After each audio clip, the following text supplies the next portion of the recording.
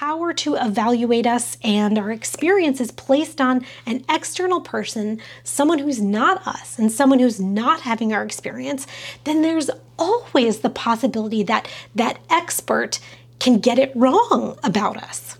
And secondly, that if they do get it wrong, but the power to evaluate us still remains outside of us, namely with them, then the biggest problem with them getting it wrong is that the wrongness might not ever be corrected.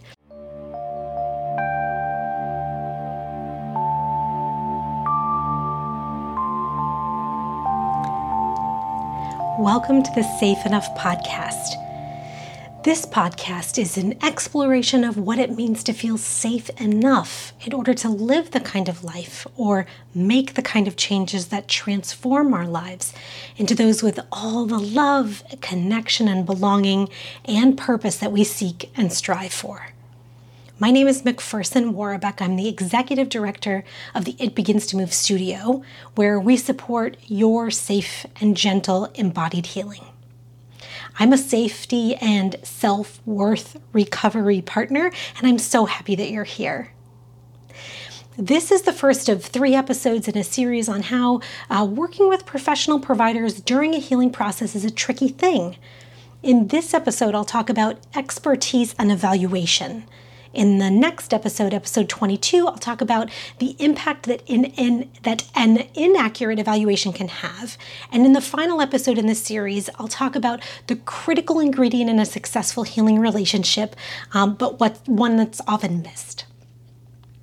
Your body is a whole organism. There are so many different parts to it, and all the parts are doing different things. Most of the time, those different things connect with and influence parts or processes from other systems within your body, all of which combine together to make up one whole complex organism, which is your body. So for example, your lungs bring fresh oxygen into your blood, and then your heart pumps your blood so that the fresh oxygen can go to all other areas of your body, and all of the tissues and organs can receive fresh oxygen in order to function properly. So this means that every single one of your muscles, all the big ones and all the teeny tiny ones at the tip of your fingers and the tips of your toes, have a relationship with your lungs. And perhaps we can go a little bit further and say that every single one of your muscles, big and small, has a relationship with your respiratory diaphragm. That's the diaphragm in your chest that helps pump your lungs so that they can get carbon dioxide out of your body and fresh oxygen in.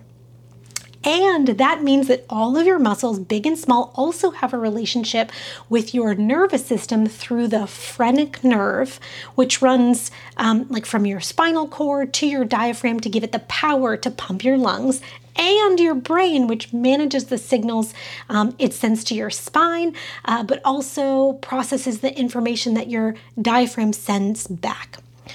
There's so much connection between different parts and systems of your body that all work together to keep you alive and thriving.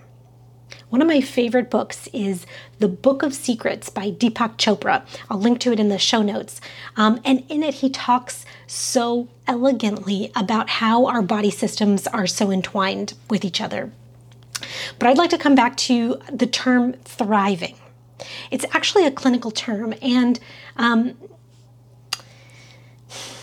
individuals are often evaluated for their level of thriving, say, generally as someone goes through what would be called like normal life development, or after a medical procedure, or after a life event or a big change, something like that. And there are clinical benchmarks that define an individual's level of thriving. They vary by discipline and can be very, very specific. So I won't go into any of them here. But what I want to highlight here is that they're evaluative, meaning someone else who has been given the authority to assess and evaluate you from the outside becomes the source of truth for determining your level of thriving, of how well you're doing in life. And I actually love that there are individuals who have this kind of training and the qualified ability to use information that has been tested and formalized over time and notice when what's happening might need particular attention in one way or another in order to thrive. However, I think that this can have two major implications that are not only unhelpful, but can actually become harmful if there's one critical ingredient that's missing.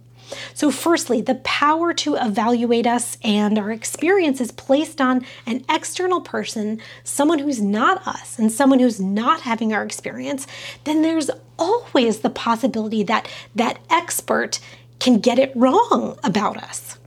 And secondly, that if they do get it wrong, but the power to evaluate us still remains outside of us, namely with them, then the biggest problem with them getting it wrong is that the wrongness might not ever be corrected.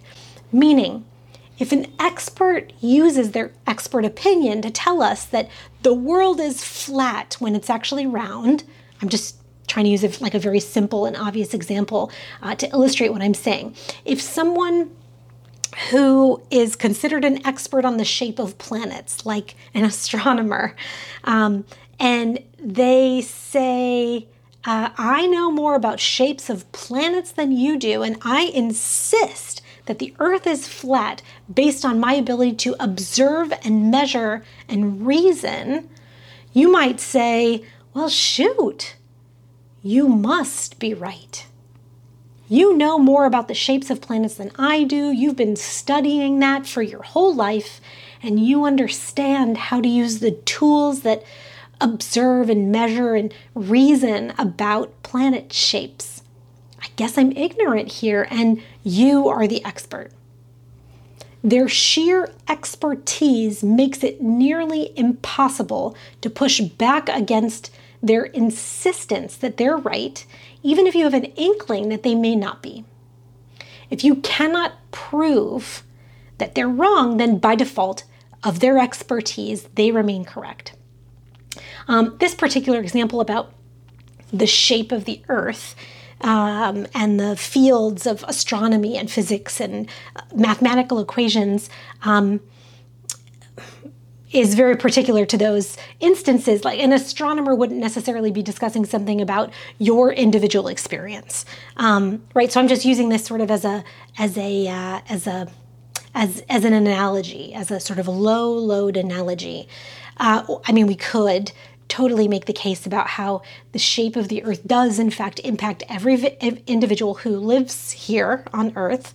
But that aside, what I really want to emphasize in the point that I'm making is more about how this relates to things that impact you directly on a day-to-day basis in a much more obvious way. So like things that involve your body and its function, or your relationships, your happiness, what you do with your time. So to give a more relative example, if you go to a physician, a physical therapist for shoulder pain, and they do an evaluation, that means that they decide what the problem is, and then they decide what you need to do in order to fix the problem. Now, again, I'm not saying that licensed experts or the processes of diagnosis and prognosis are inherently flawed and should be abolished. No way. I actually think that a beautiful and affirmative relationship between a quote-unquote expert and a client can be tremendously helpful and revolutionary to the person who's seeking help and relief. But the critical element in that kind of beautiful and helpful partnership is whether there's a kind of a checking in with the client's experience. An equal importance of the information and knowledge that an expert can bring about a general human who seeks help and relief, and the simultaneous importance of the information and knowledge that an affected human being, a particular human being, can bring about their own experience. In the next episode, I'll talk about the effect of what not having that special element can be. And in the episode after that, I'll talk about the absolutely super important role of your own experience in that process. Those are the next 2 episodes in the series, but also in next month's series, I'll be talking all about the best, safest, and gentlest process for connecting with your inner wisdom and finding that just right solution, the best that I've ever come across, the best way to do that I've ever come across, and how you can experience that firsthand. Stay tuned, and I'll see you in the next episode. Take care, kind soul.